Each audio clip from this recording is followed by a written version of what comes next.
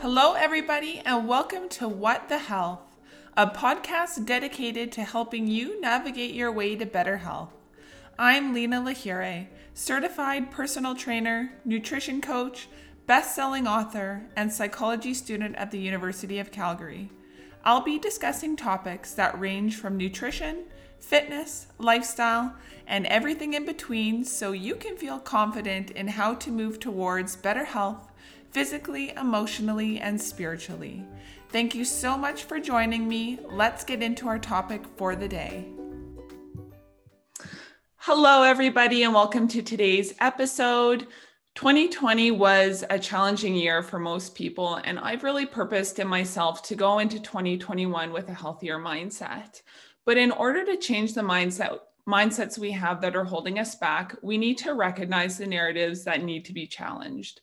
I can think of no better person than Zuby, who is unapologetically questioning some of the most common narratives we are being fed each and every day that are draining our mind, soul, and body. Zuby is an independent rapper, podcast host, author, public speaker, and creative entrepreneur with over 500,000 followers online. He was born in England, raised in Saudi Arabia, and is a graduate of Oxford University. He has sold over 25,000 albums independently, performed in 8 countries, and achieved over 10 million online video views. Zuby has been featured on the Joe Rogan Experience, BBC, Fox News, Sky News, The Adam Carolla Show, The Rubin Report, The Candace Owens Show, and The Ben Shapiro Show, amongst others. Welcome to the show, Zuby. How's it going, Lena? Happy to be here. I'm good. Happy New Year. How's things in the UK? Yeah, well, the UK is kind of like Alcatraz right now, but I'm doing the best that I can despite the situation, focusing on my business and just making the most out of this time that I can. I'm going to start recording my next album in a couple of days. Hopefully I'll get the whole album knocked out by the end of January. And that'll set me up very well for the rest of the year. So I'm kind of taking this time to, do what I can and try my best not to focus on the stuff that I can't do. Yeah, amazing. So to kick things off, why don't you tell our listeners a little bit of your background, how you got into your music, podcasting, and why you chose to talk about more controversial topics on your podcast as well? Yeah, sure. You did a great intro there in terms of my actual background. So I'm someone who's grown up in a range of different cultures, heavy exposure to, I'd say, 4 different cultures as I was growing up. So my family background is originally from Nigeria. I'm British by nationality. I was born in the UK. I live in the UK now. I went to boarding school and university in the UK. When I was in Saudi Arabia, from kindergarten up until 5th grade, I was actually in the American schooling system. Lots of my friends were American, Canadian, people from all over the world, really, but lots of American influence on me as I was growing up, as you can even hear in my accent. Mm-hmm. And then, of course, living in the Middle East for 19 years. In Saudi Arabia, totally different culture, system, way of doing things. So the way I approach life, I think, and the way that I think about certain issues, especially if it comes to society and culture and things like that, I've just kind of got a wider frame of reference than most people because I've kind of grown up in that way. In terms of me getting into music, that started when I was at Oxford University. So I studied computer science there. When I was in my very first year, I just started rapping as a hobby. I'd been a hip hop fan since I was 12 or 13 years old, was a big fan of a lot of different artists, and I was actually stuck in an airport in France. I was flying from the UK to Nigeria, and I had a really, really long delay. And I had nothing to do, but I had my MP3 player, I had a notepad and a pen, and I just started jotting down some lyrics. And then I spent that whole holiday period just writing lyrics down and kind of recording them into my phone, just a cappella. And then I came back to university. One of my friends who actually lived on the same floor as me had a basic recording studio in his dorm room. So I would just go in there, download beats off the internet, rap on top of them, and then, send them out to people via email, etc. And people were like, yeah, this is cool. Like, keep doing it. I got some good positive feedback. So I just kept at it. And then less than a year later, I released my very first album, which was called Commercial Underground. I put that out totally independently. I, did what I had to do to promote that. And I ended up selling 3,000 copies hand to hand of my very first album. So that was sort of the spark that made me realize, okay, I can do this as more than just a hobby. And I mean, I left university. I did music full time for 1 year, moved to London, worked in the corporate world as a management consultant for 3 years while still doing my music stuff on the side. And then in November 2011, I took the big leap and quit my job and went to pursue a full time music career. So I'm now approaching 10 years into being self employed. Amazing. I absolutely love your music. Perseverance Thank is you. like, that's a good jogging song. That's like so good. You know, your music is very different, not like super different, but you don't include a lot of the things that maybe a lot of other rappers include in your music. Hmm. You have actually some fundamental values that I really love about your music. Can you talk more about why you've chose to not include certain things like swearing, Hmm. degrading women? Like why did you choose to not go down that road? Yeah, sure. I mean, it's such a funny world we live in where that even needs to be a question, right? Like, why do you choose not to degrade women? Totally. I know, um, right? I'm hearing myself like, why don't I degrade women? The look, something funny that people always say, especially in the world of hip hop, but in general, is people always say, keep it real. People say, be yourself, keep it real. And so many people don't do that. Like, all it is with me is I actually do that. So in real life, I don't cuss in everyday life, right? I don't use profanity in my everyday conversations. Mhm. I don't degrade women as a hobby. I don't I mean I don't even drink alcohol. I don't do drugs. I certainly don't sell drugs. Yeah. So, and I don't spend my whole life just partying and riding around in Lamborghinis and Ferraris. So, in my music, I'm not going to suddenly adopt a persona where that is my life and that's my lifestyle because number 1, it's not true. And number 2, I mean, look, there's enough there's enough people doing that, right? There's enough of that stuff out in the world today. There's enough of if that's what people want from their music or want from their entertainment, there are people who are already creating that. So with me, it's just like number 1, I'm going to be myself, but number 2, if I'm going to have a platform, I'm going to have a voice, I'm going to put a message out there, let me put out something that is authentic and is uplifting and motivational and that actually inspires people in a positive way. I love the fact that I can play my songs to a 7-year-old or Yeah. I can play them to a 70-year-old and I don't need to worry about like oh no, they can't listen to that part. Oh no, silence that bit, right? Like I know Mhm. people who play I got a message just yesterday actually from one of my fans in the States saying just thanking me for being one of the only rappers who she can play in the car with her children, Yeah. you know, and not have to worry about them like picking up some crazy language or hearing something that is really age inappropriate or whatever. So it's not that tactical to me. It is just who I am. But even from a sort of brand point of view, I like the fact that I can put music out there that people can enjoy and regardless of their age or their background or whatever, and it's not going to be filling up their minds with all kinds of I don't know, all kinds of messaging that I don't think is particularly constructive or helpful to them or perhaps society as a whole. Yeah, I totally agree. I really do feel that your music has substance to it. And I really appreciate it. You know, from as a Christian woman, I appreciate it. As someone who has values and beliefs, I Mhm. really appreciate that. So you are not shy about challenging current narratives and Nope. bringing up really controversial subjects on your podcast, which I love. Thank you. And you know, the other thing I love is that you have people on your show that have varying opinions that Hmm. may not necessarily agree with you, and you're not unwilling to have those people on your show. I also appreciate that about you. But what are some of the mainstream media's current narratives that you really feel on your heart to challenge in 2021? Wow. Look, I mean, the most obvious one right now is the whole pandemic situation, right? We're now a year into this Yeah. and they've been, I think what the media has done to people is like I don't want to say anything is unforgivable because I am a Christian like yourself, but I think that they have terrorized the population, not just here in the UK or in the US, like they have broken people. Yeah. they've broken a certain percentage of the population who are no longer able to think critically or even just apply logic and rationale and science as much as they keep yelling the word science at us. They're just going along with this doomsday fear induced hysteria and not just thinking of, okay, does this make sense? Does that make sense? Like the governments are literally taking people's most basic civil liberties. In the UK right now, for me to walk out that door right now, legally, I'm supposed to have like a specific reason, right? I can't like if I just want to walk outside and I just want to go see a friend, right? That's technically illegal. That's mad. Okay.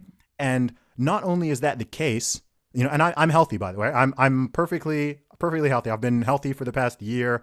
I'm not some, virus super spreader or whatever they call them, right? So they're treating perfectly healthy people as if they have leprosy, as if we're all just diseased and we can't see each other and we can't talk to each other and we can't interact or see our own family, etc., because we're all just, spreading disease. And not only is the media doing that, but they've convinced a certain, a significant percentage of the population that that is okay. And that these infinite lockdowns, the UK is now on its fourth lockdown, right? The first three didn't work. So I don't know why, right? If I always say, like, if the previous ones worked, you wouldn't need another one. And if it didn't work, why are you repeating something that you've already proven is not an effective strategy? And there's no end in sight. They haven't even been like, okay, the lockdowns end on this date. They're just saying you're just on lockdown until we decide that that's not the situation. And this is happening all over the world. And I've never seen such an encroachment on just the most basic liberties: freedom of movement, freedom to interact, freedom to socialize, freedom to see people, freedom to just go about and go to the gym, go to, I think in the UK, I think you can go to church, but you have to like register a week in advance. I know in other places you can't even go, right? It's just like, I'm very upset. I'm very angry at the media because in the UK anyway, the media sort of dictates what happened in politics. If enough people in the media put pressure on the politicians, a lot of politicians are cowards. They tend to just kind of like placate the media because, it's kind of a damned if you do, damned if you don't situation. But yeah, it's just disturbing. And I'm really seeing, now that we're this far into it, I'm really, really seeing the negative social, forget, even beyond the economic and financial ramifications. I'm seeing the effects on people's mental health. It's like there's a dark cloud just over everybody. Yeah. Right. You go to the store. Of course, people are, they've got their faces covered, but you can just see in everyone's eyes, everyone's tensed, everyone's fearful. People are swerving each other. Yeah. It's just really unpleasant. Every time anyone you talk to, the conversation is always about the coronavirus and the pandemic, and because there's nothing else to even talk about. It's happening on a global scale, and all the things normally that we would be doing, that we would be talking about, we're not able to do. I'm a professional musician. I haven't done a gig in over a year, right? I'm lucky that, well, it's not luck, I created it, but I'm blessed to be in a position where I can earn money from anywhere, right? I do more than just music. I'm an author, I'm a podcaster, I'm a coach. I have a lot of sources of income. So even if one of them is cut off, I can still do other things. But not everyone is in that situation. And if this had happened even in 2017 or 2018, I have no idea what I would be doing. I probably would have had to move back in with my parents because my 95% of my income would have just been cut off. Yeah. So unless I'm going to go on like government welfare or something, I would have just been sitting around for a year, not being able to earn any money. And there are lots of people who are in that situation. And then there are others who are just, getting checks from the government. And the government's just printing billions, trillions of pounds and dollars, and that's going to lead to inflation and debt down the line.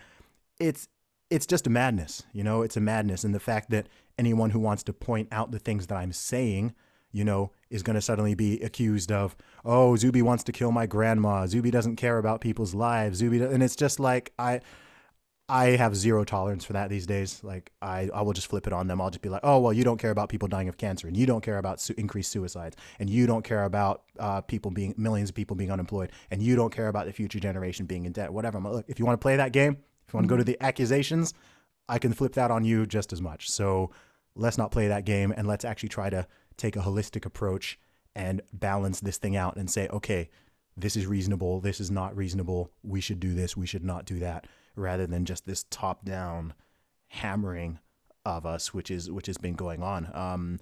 I'm personally of the opinion that what we need is large scale civil disobedience. I think other people think that we need large scale civil obedience. I think the opposite. I think this would end. I think if everybody was like me, this would have ended 6 months ago. Yeah. That's what I think. Yeah. I think this would have ended very, very quickly if more people thought like I do. But I understand that not everybody does. And so here we are in this weird purgatory. Yeah. Yeah. It's really interesting because while your views seem to be on the contrary, there's a lot of people that, because I share those same views, there's a lot Hmm. of people that think like us. I mean, my husband and I have this conversation every single day. Yep. Every day. And and I just think, what if, you know, what if 1,000 people said no? What if 10,000 people said no? What if a Hmm. million people said no? Like, Yeah. why do you think people aren't saying no? Mm. The reality is that leaders are few and far between, Yeah. right? The majority of people is always going to go with the majority of people. And that tide can turn quite quickly, right? So and you feel this, right? The effect of social pressure on human beings is incredibly difficult to understate. I mean, if you okay, say you I don't know, if you walk into a room or a store or a venue or something, okay? And there's 100 people in there. Let's use a relevant example. And 98 of them are wearing masks. You feel weird if you don't wear a mask. Mhm. And most people, majority of people, well over 50% of people will put a mask on not because of any logical reason, but because everyone else is wearing one. Yeah. And they don't want to be the odd one out and they don't want to face any potential repercussions, like forget any science or whatever, right? However, if you invert that and there's a room and there's 98 people in there out of 100 are not wearing a mask, and you walk in there with a mask on, you'll probably feel a bit silly, Yeah. right? It's like, it's the same thing, right? If you go to a party and you're the one who's like overdressed or you're the one who's massively underdressed, you just feel weird. You feel that natural social pressure. Oh my gosh, everyone's looking at me. I'm standing out, etc. Now, there's a tiny percent of people who can deal with that and don't mind, right? They know they're the odd one out, but they don't really care. Mhm. I'm like that. Some people say it's that people accuse me of being a sociopath for that. That's definitely not me. Um, but I know that I'm not the norm, right? I'm not the norm. The majority will just go with the majority. And so and by the way, governments know this, and anyone who's creating policies, et cetera, like people know this. They know if they can get a certain amount of percentage of compliance, then you get close to 100%. And if you dip below a certain level, then it falls off very, very quickly because everyone's like, oh, well, no one else is wearing a mask. I'll take the mask off, right? People just assume it's kind of fine. And this goes far beyond anything to do with the pandemic. This is just like a natural human phenomenon, right? If you look back in history, there's so many things that happen in history, and people are always like, oh, well, why didn't people stand up to that, or why did people go along with this, or why did that happen? And it's just the combination. It's largely due to fear. Fear is the most powerful human emotion. Some people will say, oh, it's love, or I'm like, no, it's not. It's fear. Yeah. Fear is the most powerful human emotion. So many things that people do are driven by fear, right? If you can strike fear into people on an individual level or on a large scale level, and it doesn't even need to be a totally rational fear. It could just be the fear of, some level of social ostracization, or the fear of being called a name. If someone calls me a grandma killer, like I'll just insult, I'll call them something back, right? But most people don't want to be called a grandma killer, Yeah. right? They're like, oh my gosh, that hurts my heart. That upsets me. They get all on the defensive, right? And this goes with everything. If you look in the past couple of years, right, what's the easiest way to silence someone who you disagree with? You call them racist. You Yeah. call them a misogynist. You call them a transphobe. You call them homophobic. Like, even if it has nothing to do with what they're even saying, right? You're not even talking about anything. But, oh well, that person's right. And people go on guard. They go defensive, Yeah. right? And then once they're in that position, it's a fantastic tactic. It's a great tactic, and it's very fun to switch on people who try to use it on you. But it's a lame tactic, and as long as it works on people, then that's why people don't go against the herd on most things. And look, I think there are times when the herd is right, and there are times when the herd is wrong. You Mhm. know, Um, but if 100 people are running off a cliff, that doesn't mean that you need to run off the cliff with them, right? Just because you're in the minority. Being in the minority, whether you're in the minority or the majority, it doesn't tell you whether you're right or you're wrong. Mhm. That's the truth, right? That's the truth. It can give an indicator, right? Sometimes, okay, if 98% of people are doing this thing, there's certainly a reason why they're doing it or why they believe it. It doesn't necessarily mean they're right, but it's probably like, okay, if 98% of people do something, it's probably worth considering why they do it, because you might not be smarter than all of them.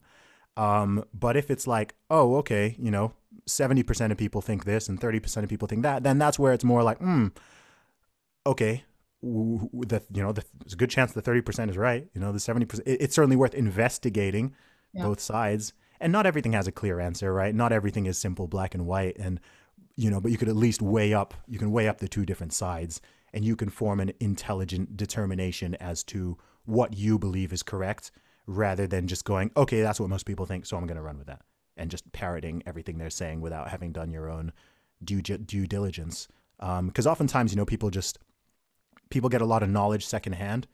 So people will be saying things and they'll just be repeating them without questioning the source or actually looking at the information. Especially in this age of social media, it's very easy for things to just spread. And before you know what, within 12 hours, you've got people believing something that's totally false and actually falsifiable. But as we know, once somebody believes something, it's far, it's a lot harder it's extremely difficult to get anyone out of any belief, right? Once someone believes something, and the longer they've believed it for, then the harder it is to get them out. It can be virtually impossible. In fact, Yeah. it can be virtually impossible because the human brain is not, it's based more on our ability to kind of, I don't know, hold on to our convictions and prove our point is right, rather than necessarily to be right or to be correct.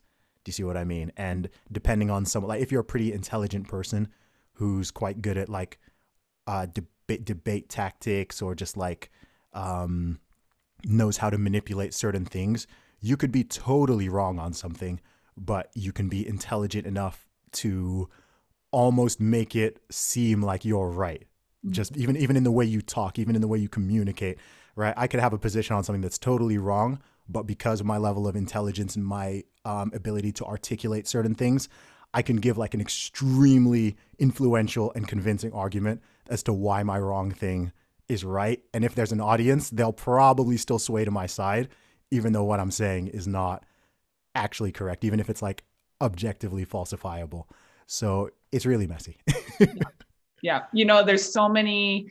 I just like, I think about studying psychology, all the different things that are going on in group, out group, Mm-hmm. group think, like Mm-hmm. all of these different propaganda effect, like you were saying. I mean, these are things that have been used forever. I mean, like Yeah. it's just a social human thing that's going on. So, it's very interesting as I kind of take a step back and look at things for what they are. But you're right, fear is definitely one of the main emotions that drives us. And that's why you see all of these narratives like catastrophe or fears of second wave. Well, of course, we're going to be oriented towards whatever is drawing our attention and that fear response, right? Like Mm-hmm. we're always going to be pushed to that side. Um, because you have challenged a lot of these narratives and people have kind of attacked you for it, you've had a firsthand experience with cancel culture. I can't be canceled. I can't be People try canceled. and cancel you. Yeah, they can try. They never They win. can try. Can you tell us your experience with people trying to cancel you, how you've responded to it? Yeah, sure. So, the best way to not be canceled is, number one, being self-employed helps, because like, no, I have told people like, yeah, report it to my manager. Like, tell my boss. Um, that's obviously a factor, but beyond that is someone who's a public figure to a degree and who's built an audience. The best thing anybody can do, whether they're a musician, they are a creator, they're an entrepreneur, whatever, anyone who's building an audience, you want to build an audience by being yourself, right? By being true to yourself. If I built up my whole music career pretending that I was some left-wing SJW who believes in like all of these things that I don't actually believe in, then I would now be in a position where I could be canceled, Mm-hmm. right? Because the people who can cancel you generally will be your own audience, right? Yeah. Those are the people who can like truly cancel you. Mm-hmm. So if I had pretended to be something else, and then it turns out that, oh, actually I'm not those things, and I say something that's antithetical to it, then that's when the cancellation comes, Mm-hmm. right? If you present yourself as one thing and then it turns out you're the other. So that's what I always recommend to people. I mean, I do know people, I know people even in the music world who are like secret conservatives, Yeah. right? Yeah. And they feel like they cannot do what I do, let's say, because they've built their house on a very shaky foundation. So they're like, oh no, I can't do that. I'll lose followers. I can't say that. I'll lose this opportunity. I can't. I'm like, man, dude, you've built your house on sand, right? You've built your house on mud. Because I'm like, I can say what I want on Twitter. I can say what I want on YouTube. I can say what I want on podcasts. I can say what I truly believe, because that's what in fact, the more I do it, the more my audience likes me. It's Yeah. anti-fragile, Yeah. right? It's anti-fragile. And I've that's something, it wasn't even cognizant, because, you know, from 2006, when I put out my first album, I was always just like, look, I'm just going to be me. I'm just going to be me. And I was very publicly, I was apolitical until 2018. I haven't shifted much politically, but it's just I only used to have those conversations in private with friends, with family, etc. And then in 2018, things came to a head where I was like, you know what, I need to speak out more about certain things. And that's when actually my growth trajectory really changed. And a lot of people started to know me, not just through my music, but through my beliefs and things that I was saying and certain things I was talking about, etc. So yeah, I mean, my experience with it has been, look, if people come after me, number one, um, I know what's in my heart. One reason I don't fear speaking out is because I know what's in my heart and I know what my actual beliefs are.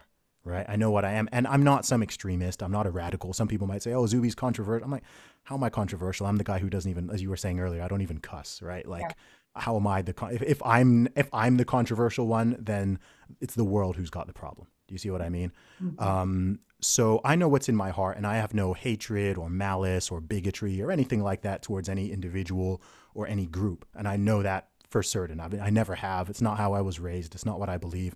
So I can talk openly about things without thinking like, oh, like I can't let out my true beliefs here because my true beliefs are actually, you know, very malicious or something like that. So Mm-hmm. I can just be myself and I can speak freely. And if people, you know, misinterpret things, if it's unintentional, then I'm happy to clarify. If it's someone who's intentionally trying to warp what I'm saying or mischaracterize me, then they're the one who is in the wrong, Mm-hmm. right? By trying to unfairly mischaracterize me. And I will stand up for myself. You know, I'll stand up for myself. My fans will stand up for me. My followers will stand up for me. They'll vouch for me. So I'm in actually a very powerful position in that regard of not being someone who you can just, oh, I'm just going to throw this thing at this guy and he's going to like, you know, he's going to cower and back down. It's like, no, if you throw something at me, like, you know, it's not intentional, man. I've made dozens of people delete their whole social media accounts. Not even because I wanted that to happen, but because it just backfired on them so hard Yeah. when they tried to come after me. They just got destroyed, and they ended up just leaving Twitter because they're like, oh my gosh, like they're the ones who couldn't take it. You see Mm-hmm. what I mean? So when you reach a certain level, I really noticed this once I passed about 100,000 followers, people start taking shots at you a lot more, Yeah. right? Because people want to, also because they want to get attention, because they're like, oh, this person has a lot of followers. So if I attack them, maybe I can get a lot of followers, right? And then sometimes, you know, most of the time I just ignore it. But sometimes if someone crosses a certain line, I will, you know, respond to it. And if I respond to it, oftentimes another couple hundred people are going to respond to it, not because I'm telling them to or I'm inciting them to, but it's just like, you know, don't play with fire and you won't get burned. But you have to show people that, because people are looking for weak targets, so you have to show people that you're not a weak target. When you see all these celebrities or whatever, you know, they say one thing that you know, one person doesn't like, and then the next day they're all like making some grand apology and what, like, it's so lame, it's Yeah. so weak. Like, cowardice is my least favorite human trait. Yeah. Cowardice and cruelty are my least favorite human traits. So when I see that kind of cowardice, when the person hasn't done anything wrong to begin with, I'm just like, oh my gosh, stop. Like, never let that be me. I mean, I intentionally do not delete my social media posts because, I've had people be like, oh, Zuby, when you reach a certain level, you should probably go back. I'm like, I'm not deleting anything. They're Yeah. like, yeah, but what if you run in politics? I'm like, I'm not deleting anything. I want people to pull them up. I want them to pull them up. I want them to be like, Zuby, in 2018, you tweeted that. What do you have to say for yourself? And be like, yep, I stand by that. Or I would have phrased it a little bit differently, but Yeah. I generally agree. In 2019, you said that feminism was a bigger threat to humanity than climate change. Do you stand by that? I'll be like, yeah, actually, let me explain. Um, so that's just who I am. That's my personality. I don't go out of my way most of the time to be controversial or to like cause problems. Certainly never to hurt anybody. But at the same time, there's a lot of nonsense out there that does need to be challenged. Yeah. Yeah. I totally agree. I witnessed it firsthand myself. Working in the fitness industry for 10 years, I've just regularly posted about fitness Mm-hmm. and decided like I really had it on my heart to, go against what was being said, talk about how important it is to be healthy, to get exercise. Governments are telling you to stay cooped up indoors. We need Mm-hmm. sunlight. We need vitamin D. I mean, there's Mm-hmm. been 18 independent studies that shows that we need vitamin D Mm-hmm. to help reduce the risk of COVID, Yep. omega 3s. Yep. So I'm saying this, and like people in the fitness industry completely deleted me, like tried to delete me, Yeah. unfollowed me. I lost tons of followers for that post. I'm like, Interesting. I'm telling people to be healthy. Like, Yeah. this is crazy. Yeah. Do you know what it is? You have to view that as a gain rather than a loss. Yeah. I mean, I think a lot of this is purging. I mean, in the past 48 hours, I've lost 4,000 followers on Twitter. Yeah. Right. I know some people unfollowed me because they didn't like the fact that I denounced the violence at Capitol Hill the other day. Yeah. And I'm like, look, if you are going to unfollow me because you don't like the fact that I'm saying that something that's wrong is wrong, then please unfollow me. Like, look, I've got over a third of a million followers on Twitter. Like, if 10,000 of you go, like, I don't want you here. Like, literally, like I tell people, I'm like, look, if you don't like what I'm about, if this, like, just leave, like, go, right? I want to have like a group of followers who follows me like properly, not because they want me to be their mouthpiece or because they want to agree with absolutely everything I ever say. Because at that stage, you're just a puppet. Yeah. You're just a puppet. And people who truly support you aren't going to do that anyway. I've had people be like, man, are you ever worried that you're going to, like, when I did start going a little bit more outside the field of music, I had a lot of people asking me, oh, are you worried that you're going to alienate your music fan base, because they might not agree with your politics or they might. And I'm like, no, because if they're a real fan, then they're not going to be lame enough to disappear or stall. If you disagreeing with me on a political opinion or on, like, what I believe religiously or whatever is going to make you stop listening to my music or stop supporting me entirely, then you weren't a real fan. It's like people who worry about losing friends over politics. I've never lost a friend over politics ever. I haven't lost a single friend over, like, a real friend. I haven't lost a single friend over politics, because if you do, then that wasn't your real friend. I'm sorry. Like, even if you knew them for 10 years or whatever, if they found out that you voted for Trump, or they found out that you voted for Biden, or they found out you voted red or blue, or you didn't vote or whatever, and they think that's a good reason to stop talking to you and stop interacting with you, I'm sorry. That was never a true friend. I have friends, I have family members. We have all sorts of divergent opinions on things. Some of my best friends are atheists. I'm a Christian. Some of my best friends are pretty left wing. Like, I'm much more right libertarian, right? And we can all, it comes down to respect. We respect each other, and we all understand that we're coming from a good place, right? They know that, I'm not like, I don't think that my more left wing or liberal friends, that they want to install communism and they want everyone to starve to death and they're trying to, like, actively kill people or harm people. Of course I don't believe that, right? Just like they don't think, oh, Zuby's this, like, right-wing guy who supports Nazis and white supremacists and he wants people to starve and die on the street. It's like, no, Yeah. right? People come up with these, like, horrible caricatures of what people believe, right? And people do it a lot these days with politics. Some people do it with religion. They think, oh, you telling me you're a Christian. They'll run to the most, like, stupid version of of Christianity or religion that they can kind of like concoct in their head, like, oh, you believe in like magical elves and like a sky fairy who just like made the world in 7 days, and who like, and you hate gay people, and I'm just like, dude, like, stop, right? Just stop, right? It would be as silly as me, I don't know, and you do get people who are like this, you do get some, whether they're religious or irreligious, they'll just come up with this straw man version of whatever the opposite is, right? Someone tells me they don't believe in God, and I'm like, oh, well, in that case, you must believe like X, Y, and Z, and you're, and I'm there like telling them they're going to burn in hell. And I'm like, that's not how you, like, No. that is not how you form human relationships or develop empathy or whatever. Like, we can have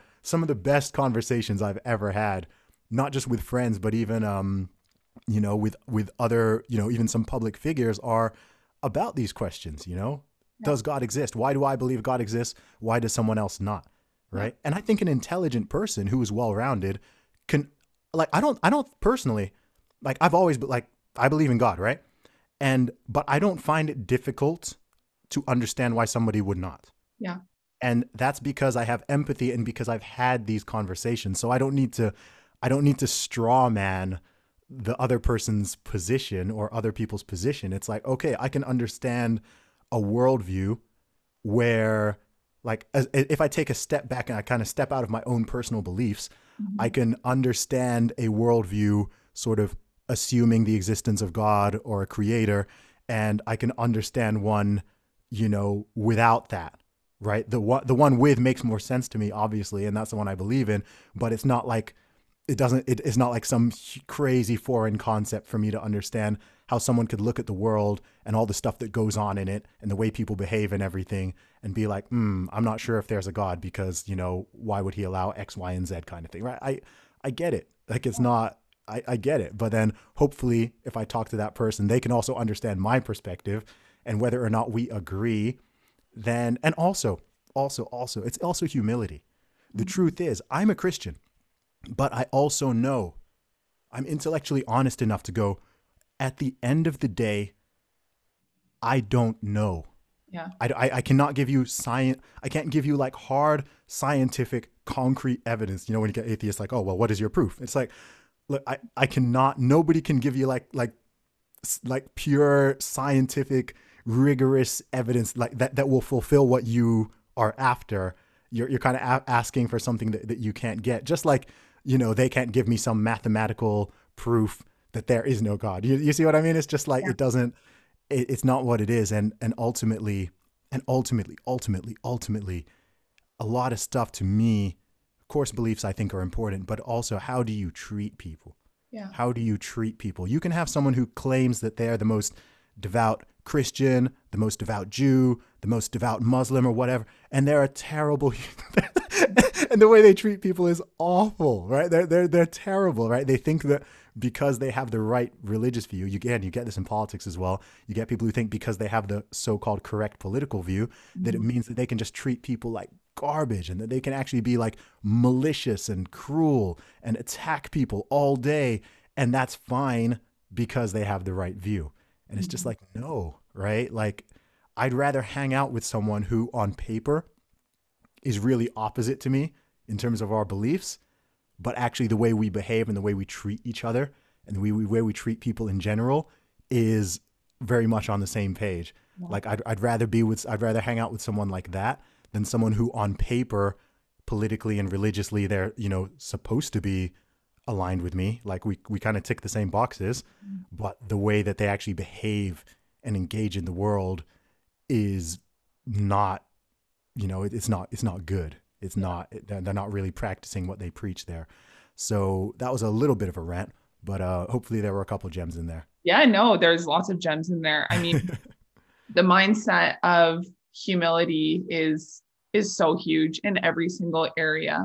I also pulled out of there like not being so black and white. Like we categorize people so quickly. Gosh, Oh, yeah. you're Muslim, you must do this. You're Christian, you must do this. You're Black, you must be like this. You must have had Hmm. this experience. Yep. Like you brought up the fact that a very small percentage of Black people are actually American, right? Like Yeah.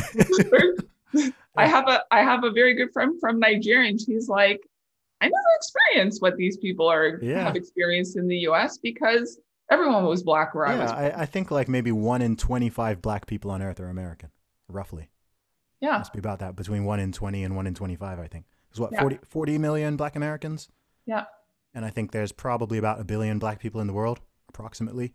So, yeah, it's not exactly a representative sample. And even amongst those 40 million, they're all going to have all different types of ideas and experiences and situations. I'm not a big fan of, occasionally for certain things, yeah, certain labels can be useful, but just kind of blocking people into these huge categories is, it doesn't tell you much.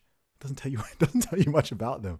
It's really frustrating, if someone and it's, again, it's also dehumanizing, right? Like, So dehumanizing. because I'm talking to Lena, right? I'm not talking to a white, I'm not, yes, I am talking to a white woman, but I'm not talking to a white woman. You know what I mean? Like, you're talking to Zuby. You're not just talking to a straight black male. It's like, Yeah.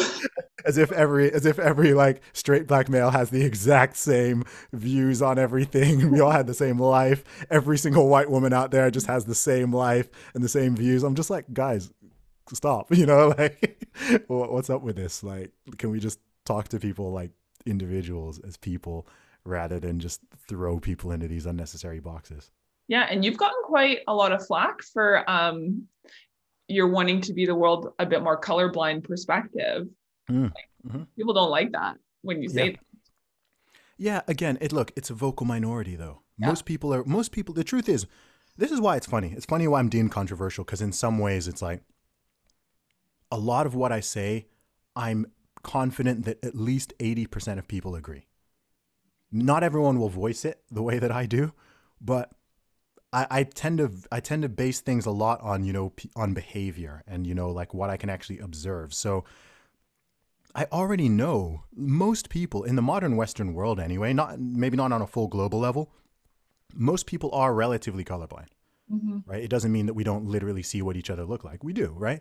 But most people have friends of different ethnicities and backgrounds and whatever. And especially if you live in a city, right? Every day, people of all different backgrounds, ethnicities, whatever, are interacting with each other and living in peace, and everything is harmonious and it's fine. Like, we do this every single day. Like, go to New York City, go to London, go to any city, and we see this all the time. So it's weird when you have these people who are just like, oh, like, I don't know, white people and black people just don't get on with each other. I'm like, where are you living? Like, where are you with it? You're experiencing this. Like, I've been black my entire life, and I've always lived in, I've never been the majority. I've never lived in a black majority country. Obviously, I've been to Nigeria and stuff, but I've never lived in one. And I'm here in the UK. I've been to almost every city in the UK with my music, and I'm not just walking down the street and, oh my gosh, like, everyone's looking at me weird or treating me different. I'm like, stuff is fine. Like, like it's been fine. It's cool. If you conjure up this craziness in your head, then yeah, that might be there. And look, you've got individuals. You of course, again, you have bad individuals. There are individuals who are racist. There are individuals who are sexist. There are individuals who are, bigots in different types of ways. But it's not the majority, and the majority doesn't stand for it either, Mm-hmm. right? Like, it would be a big problem if, like, oh, okay, I'm walking down the street and, people are calling me the N-word or whatever. And not only that, but other people are okay with it. Then I'd be like, oh my gosh, like, I live in a racist country. But that's not the reality, right? Yeah. It's not, maybe 100 years ago it was. Yeah. But right now in 2021, it's just like that's just not a thing. And I think that a lot of these isms would, like, just generationally, like, totally die out if people stop trying to resuscitate them. Right. I think racism has been trying to die out for a really long time. It's really been trying. And, like, there are certain people who just, they don't want it to. Like, they don't want it to. They want to keep it alive. They want to insert it into conversations where it's not relevant. Right. Fantastic example. I mean, I don't know when this podcast is coming out, but there was this whole crazy situation that happened in DC. And how were some people framing it? They're talking about race. Right. What happened in DC? That was not a race issue. but people are there saying like, oh my gosh, imagine if they were black, or this is an example of white privilege, or this is that. So that they're so obsessed with the concept of race that they can't get out of that frame of thinking. Everything in their brain is black versus white versus black versus. It's so toxic, and I'm grateful that in the UK it's far less like that. Like that's a really American thing. And I know the countries have different, like even in America, you know, people are like white Americans, black Americans, Asian Americans. And you notice in the UK, we don't say black British. We don't say African British. We Asian don't say British. Asian British. Everyone just says British, Yeah. right? Everyone just says British. So just something as simple as that helps to reduce that level of friction and just keeping stuff constantly on people's brains to just see like how much, you know, people's ethnic background and how much melanin they have in their skin. Like when you think of it, it's such a stupid concept. It's why racism itself is such a stupid concept, because it's literally surface level, right? You're looking at, you know, like the if you were to look at, I don't know, even from a purely scientific perspective, if you were to like look at human DNA and like, you know, the difference between a so-called white person and a so-called black person is so minor. Like genetically, it's so minor, right? And in terms of the skin, it's like, okay, these people produce more melanin, right? Yeah. Like that's literally Yeah. there's this one chemical that they produce more of, which causes their skin to appear darker, Yeah. and this person's to appear lighter, whatever. Like if you remove that one layer, if like with us too, if you removed literally our epidermis and we just looked like the we're both into fitness, you know those you know when you see the muscle charts, Yes. right? It's got the skin moving, right? It's like, okay, tell me if that's like a black guy or a white guy or an Asian guy or an Arab guy or what. It's like it's the same. Yeah. It's the same. It's the same body, exact same muscles, same skeletal structure, same hormones, same everything. It's just that outer layer. And for millennia, people have been obsessing over the epidermis. And when you think of it that way, it's just like, that's really stupid. Yeah. Right? That's really stupid. Imagine hating someone or judging someone or thinking you know everything about them or thinking that you should know even how they vote based on that epidermis layer. It's so silly.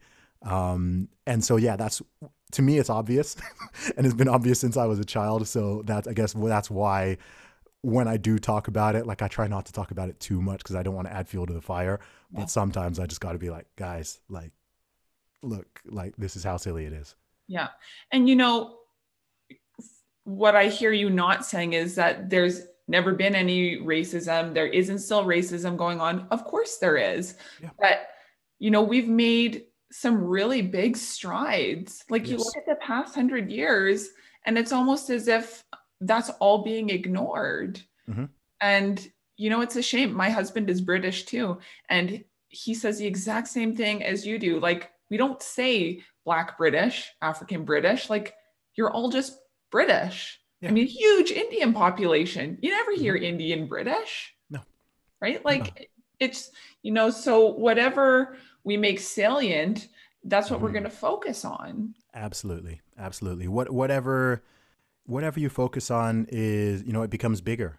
And and also, look, the human mind's really interesting, right? We all know what, you know, we all have cognitive biases, right? We have, you know, confirmation bias, for example, and cognitive dissonance. So, you know, I remember when I was buying my van and I was looking at particular vans, and do you know what happened when I started going around? I started seeing vans everywhere. I started noticing vans everywhere, especially ones that were the type I was looking for. I suddenly started seeing like, oh my gosh, there are so many vans. Like I've never seen so many vans before, right? If you are looking for something, your brain has a way of highlighting it, or in some cases, even artificially creating it, right? If you truly believe, say, look, if you truly believe that, okay, you're a woman, right? Let's use our example, right? If you truly believed that you live in an oppressive patriarchy and that men in general are out to get you and that men in general are very dangerous and they're all potential rapists and murderers, and that, you know, the whole system, not just individually, but the whole system is designed to keep you down, then you will start to see that even where it doesn't exist, right? Any guy who's a little bit rude to you, anyone who gives you a certain look, anyone who, like, you'll you'll be so hypersensitized to it that you'll literally start imagining oppression, right? Like everything just becomes, oh my gosh, that was sexism. Oh my gosh, that was sexism. That was sexism. That was like sexism is now everywhere. The patriarchy is everywhere. You're seeing like a skyscraper. You're like, oh my gosh, that's, shaped a little bit like a phallus. Like this is a symbol of, I've seen these arguments made. This is the thing. I've actually seen these arguments, and I'm just like, you people are crazy. Like, you're insane. Like, what are you talking about? Like, it's a building. It's not. It kind of just be a building. Yeah, it's like that's just how you shape a building. And it just becomes like an obsessive thing. They're just watching a movie and they're counting how many male characters there are versus how many female characters. Maybe they're even timing how long the female speaks for versus how long the man speaks. And I'm just like, what are you people doing? Yeah. Like, what are you doing? Like, this is not healthy. Like, again, society in general, we already agree that discriminating against somebody or being cruel to somebody based on an immutable characteristic, especially, is wrong. Yeah. And if there are certain instances where that happens, most people, well over 90% of the population, would be happy to stand with you and go, actually, no, that's not right, right? That's wrong, right? A man should not treat a woman like that, or, it's not fair what they did to that person. Like, people will stand with you. But if people just kind of create this very sort of generic idea of, I don't know, systemic or institutional or structural racism or sexism or homophobia or whatever, and it's just baked into the system. It's everywhere. And it's like, well, to me, it's not. Like, I don't know what you're talking about. Like, if you can be specific, then we can talk about specific solutions. But if it's just this like ghost of the patriarchy out there, then I can't help you. I can't help you. And so, yeah, that's kind of what I think about that. So, yeah. Yeah. It's really interesting being in university as a 31-year-old woman. I can see, the hidden messages that are trying to be pushed. And, I have some teachers that want me to believe that I have this whole system against me as a woman. And I'm just like, I've been through some really hard times. I've been through sexual abuse. I don't see every man as an abuser because each person is individual. Yeah. I'm not a victim of a system unless I choose to be a victim of a system. Well it said. doesn't mean that there isn't, the old boys club in some, industries. Of course there is. But, I think there's this radical wave of feminism that wants women to believe that we're more oppressed than we really are. And again, like we've had the suffragettes that fought really hard for us to have a voice, a vote, the right to own property. All of these things are fine. Yep. Right? Like we have all of these things. Why are we still complaining? A lot of it is because, a lot of the dragons have been slayed already. And people are still looking for dragons to slay. And a lot of people are kind of like activist minded. They still have that same energy as if we're still living in the 1940s or the 1950s or something. And, we haven't had and won these civil rights fights already. If you live in the UK or the USA, you're going to struggle to show me a law which is directly discriminatory based on race, based on sex, based on sexuality, etc. In the past, it wasn't hard to find, right? They had like clear laws, right? You had segregation, you had slavery, you had Jim Crow laws, you had women not being allowed to vote, you had black people not being allowed to vote, right? You had like clear laws where it was like, okay, this group can do this group can't do that, right? Very clear. And actually, for the first time in history, like as of the last sort of, I'd say 10 to 15 years, for the first time in history, and in the first place in history, we don't have any obvious civil rights struggles, right? But people haven't sort of looked up and realized that they're still swinging their swords around, right? They're still trying to kill those dragons. And it's like, yo, like that fight was already fought and already won. Yeah. Right. So the so-called feminists of today in the West, they're not fighting the same battle that, the first waivers or the second waivers fought, right? The people out there the BLM people, like, you're not Martin Luther King, right? You're not fighting. It's not on the same level. What you're fighting against or what you think you're fighting against, it's been done, right? It's not the same. It's not saying every single problem has been 1000% fixed, but the energy that people are using and the way that people are talking about things, they're making it sound like, oh, I've heard people say things like, oh, the USA is just as racist as it ever was. It's just that the racism has changed. I'm like, shut up. You know what I mean? I'm just like, shut up, dude. Like, that is nonsense, right? That's just a nonsensical statement. And then they'll always come back with, oh, so you're saying that there's no racism. It's like, no, I didn't say that either, No. right? And so it's just like, people, a lot of people want to be angry. That's another weird thing. It's a really strange thing. A lot of people like, I was going to tweet this today. Like, I think a lot of people prefer to complain than they like to, that people would rather complain about their problems than find solutions to them. Yeah. Right. Then, Yeah. it's like people don't really want to sometimes, even when you get this from sure, right? You're in fitness, right? So sometimes people will ask you for advice and it's like, They don't you want don't it. actually, yeah, you don't like, you don't want the advice. You want to complain. You want to complain. You want to complain and you want to feel special. You want to be that snowflake who, oh, everyone else can lose weight. I can't. It's like, Yeah. no, yeah, you can. Yeah, you can. Yeah. Right. Oh, I'm that person. Oh, I lift weights, but I don't get stronger. I'm like, dude, everyone can get stronger. Everyone can lose weight. Everyone can gain weight. Like, you're not special. No. And You they'll don't always, have some condition that only exactly, one exactly.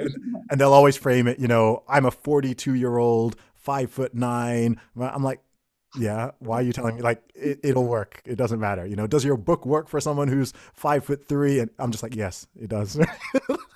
The rules of physics and biology don't just go out the window once you hit a certain age or drop below a certain apparently, height. apparently they do. It's like, Yeah. CO2 stays in the air for, thousands of years now, right? Like Yeah. people can see CO2. It's crazy. Yeah, it's funny, but Yeah. what can you do? Yeah. So you're on social media quite a bit. How do you maintain healthy boundaries within social media? These days it's difficult just because I'm spending so much time in this room, right? Or just like, not doing all the things I normally would. Number one is I try to be intentional when I'm on there, like because it's very easy, especially on Twitter for me, to get sucked into like a loop of not being intentional and just starting to become very reactive Yeah. rather than proactive. Yeah. So I try to be careful with that. I also take Sundays off. Yeah. I started taking Sundays off Twitter over a year ago, and that helps as well. Especially now my audience is a lot bigger. Mhm. So just having one day to just reset, put it away. I know sometimes I temporarily delete the app Mhm. and just stay away from it for a while and then come back, and because it's easy to get wrapped up in the negativity, especially when I get just on Twitter, I turn my notifications off, but I get over 150,000 notifications a day, Wow. right? And most people can't even fathom what that's like. No, So yeah, they turn that so right off. yeah, exactly. That's like thousands and thousands an hour. So you have to learn to just understand you can't respond and reply to everything, and you're not going to see everything, and you have to be okay with that. And I try to focus on the positive. I'm not perfect at it. Like everybody, when I see something, certain things, I want to just react to them, and sometimes I do. But the love massively outweighs the hate. So I get people like, man, how do you deal with all the hate? I'm like, yeah, I get a lot of hate, but in a given day, I also get 10 emails and messages from people telling me I've changed their life, whether that's just through my tweets or they bought my book and now they're in better physical shape, or they've been listening to my podcast, or they've been listening to my music and they found it uplifting. Every single day, I've got dozens, hundreds of people telling me that they love what I do and that they appreciate it and that they support me and that I should keep going. So that massively outweighs, I don't like I might get 30 people who are telling me that I'm a terrible person or whatever, or Yeah. that, they dislike me. But, I care more. I put a lot more stock into the opinions of my fans and potential fans and supporters than I do random detractors, especially when they're just trolls. Like, you go to the profile, it's like, this person has 3 followers and they Yeah. created their account a month ago. Like, why should I why should I take this opinion seriously, right? I care a lot more about someone who's, and I get a lot of support. And what's interesting as well over the past couple of years is I also, get a lot of support from, like, let me use the word, like, famous people, Yep. right? There are a lot of like very, very successful, very well-known people, Yes. people worth hundreds of millions, people worth billions Yeah. who have messaged me and told me, not like everything's based on money, right? But like just told me, man, like what you're doing is like you're doing something in this world. Like keep it up, right? Yeah. I take a billionaire telling me that they find me inspiring a lot more seriously than I take like a troll account with 6 followers telling me that I'm an a-hole. Mm-hmm. So there are people who I look up to and who I respect and whatever, even some of those people's podcasts I've been on, Joe Rogan has DM'd me, Rogan. and, Yeah. Joe Rogan will DM me and just be like, yo, brother, like, I see what you're doing. Like, you're killing it. Like, Yeah. and I'm like, okay, like, I care more about what Joe, right? Like, so whatever, like, I care more about that than I care about like what this random account here is saying about me. So, I know I'm on track. Yeah. Yeah. And I think, that's so important because we're online now all the time. And I know that I've seen my mental health struggle with always being online. Yeah, Other people's mental health is struggling. I'm sure psychologists will not struggle for work following COVID, for real. with mental health. And I did a lot of studying, looking at different pieces of research that have been out for years Mm, about the effects of social media on our yeah. mental health, body image, Mm, everything. So I think it's really important to have people like yourself who have such a presence on social media to say, hey, I have healthy boundaries. I set boundaries. You need to set boundaries too. And mm. really think of the things that matter, taking, certain people's perspectives more to heart than some random person, even if it's not a random person Yeah, yeah. that didn't agree, maybe Mm-hmm. they weren't your friend anyways. Yeah, like look, like I say, like disagreement is totally fine. Like I welcome disagreement all the time. Like I court it almost. Yeah. But you can disagree with someone without being, rude or cruel or unpleasant or insulting about it. Um and that's something that I try to do. Again, I'm not perfect with it, but it's extremely rare for me to attack anybody online. I almost never attack anybody. It's actually one of my rules. Like I never Yeah. I might be quite ruthless with ideas. If I think something is like a really, really terrible idea, then I might attack the idea, but I don't target individuals. I don't like tell my followers, hey, go get this person, like attack that Yeah. person. I'm like, no, that's not what I'm about. I'm generally, trying to put a positive message out there and conduct myself in a way that is positive. And it is extremely difficult. It is very, very difficult. I mean, so up until what's interesting with me is like the growth trajectory. So it took me. I've been on. Okay, I'm on all these platforms, but let me just take Twitter because it's my biggest one. So I've been on Twitter since 2009, Wow. and it took me about 7 years to get to 10,000 followers. Mhm. And then at the beginning of 2019, I had 18,000 followers on Twitter. Wow. As we record this, I have 336,000. So from the beginning of 2019 to the beginning of 2021, my account has grown by over 300,000 followers. Wow. And my tweets are now doing, last year, my tweets did about 900 million impressions. So just under a billion impressions. And it's like, there's no handbook on how to handle that, Yeah. right? I'm really working this out myself. There's not like a clear, okay, this is how you approach it. This is the way to do it. This is the best way. It's very difficult. You have to kind of build your own strategy to handle it mentally, to handle it emotionally, to, make sure that your fans don't feel like you're ignoring them, but also you're not giving too much energy to people who are just trying to pull you down and, detract from what you're doing. It's tough, it's tough. And it does take a certain personality type. Like I've told people like if someone was really neurotic and, was quite sensitive, what I receive in a day would bury them. Like it Yeah. would bury them. Like literally. I'm fortunate that my personality type is not like that. And also through my music, I've had well over a decade to adjust to receiving criticism and hate and people attacking you who don't know you and going online and just seeing someone saying some crazy stuff about you when you haven't even provoked it. So Mhm. I've had a lot of training in that sense to kind of deal with it now, but it does get exponentially more difficult. It's not even like a linear thing. But also the positives and the opportunities are similar. So I've been able to have massive success with certain things because I have built that audience and I've got that reach. So whether that's, I'm going to be putting out my new album later this year, and that new album, the potential reach of that is more than 10 times bigger than what it was previously. So I look forward to being able to get my music out to so many more people. If I decide to put out another book, another course, whatever it is, it's like fantastic. I've got that platform of people who are willing to, check it out and embrace it, and a percentage of them are going to support it. So it balances out in the end. But we live in a new world. All this stuff is very new, and I think we're the ones who are sort of writing the rules. Yeah. So to leave our listeners off, what are some mindsets you think that we need to adopt in 2021 and moving forward?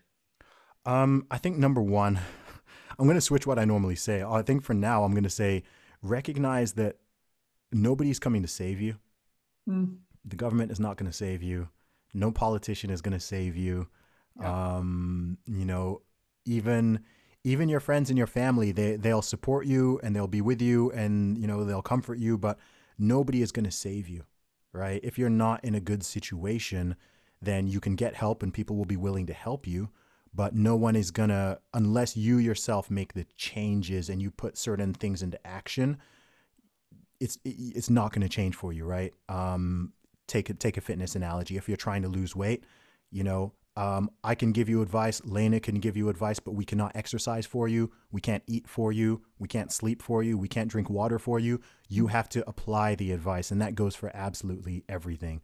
So that would be number one. Number two is something I repeat often, which is that try to fulfill your potential, right? Recognize that within you, you really have like the seed and you have the capacity for greatness.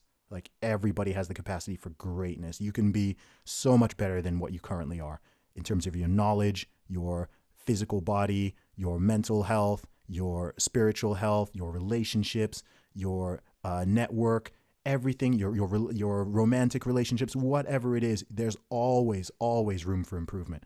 You can always get better. So if you strive for that, not only will you make you better, but you'll make everyone around you better. You'll actually be making the world a better place. And also, if you do that, it keeps you focused on the positive. When you're constantly trying to improve and invest in yourself, it limits the amount of time you have to engage and dwell in negativity and, pointless activities and stuff like that, because you will recognize, oh no, this is taking me off my game. Like I need to get back on this. So those would be the two big things. So like two big messages of personal responsibility. Oh, I love that. I love that so much.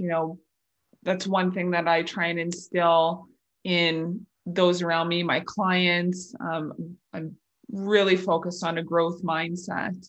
So I think you just exemplified that perfectly. Can you let everyone know where to find you? Yeah, sure. So my main website is zubymusic.com, ZUBY Music, and you can find me at Zuby Music on all social media platforms. I'm on Twitter, Parlay, Facebook, YouTube, Instagram, at Zuby Music on all of them. If you want to check out my music, you can find that on iTunes and Spotify, and you can also find my podcast, Real Talk with Zuby, on the same platforms as well. Awesome. Well, thank you so much for coming on the podcast today. It was really such an honor to have you. You're welcome. Happy to be here. Thanks. Thank you so much for tuning into today's podcast.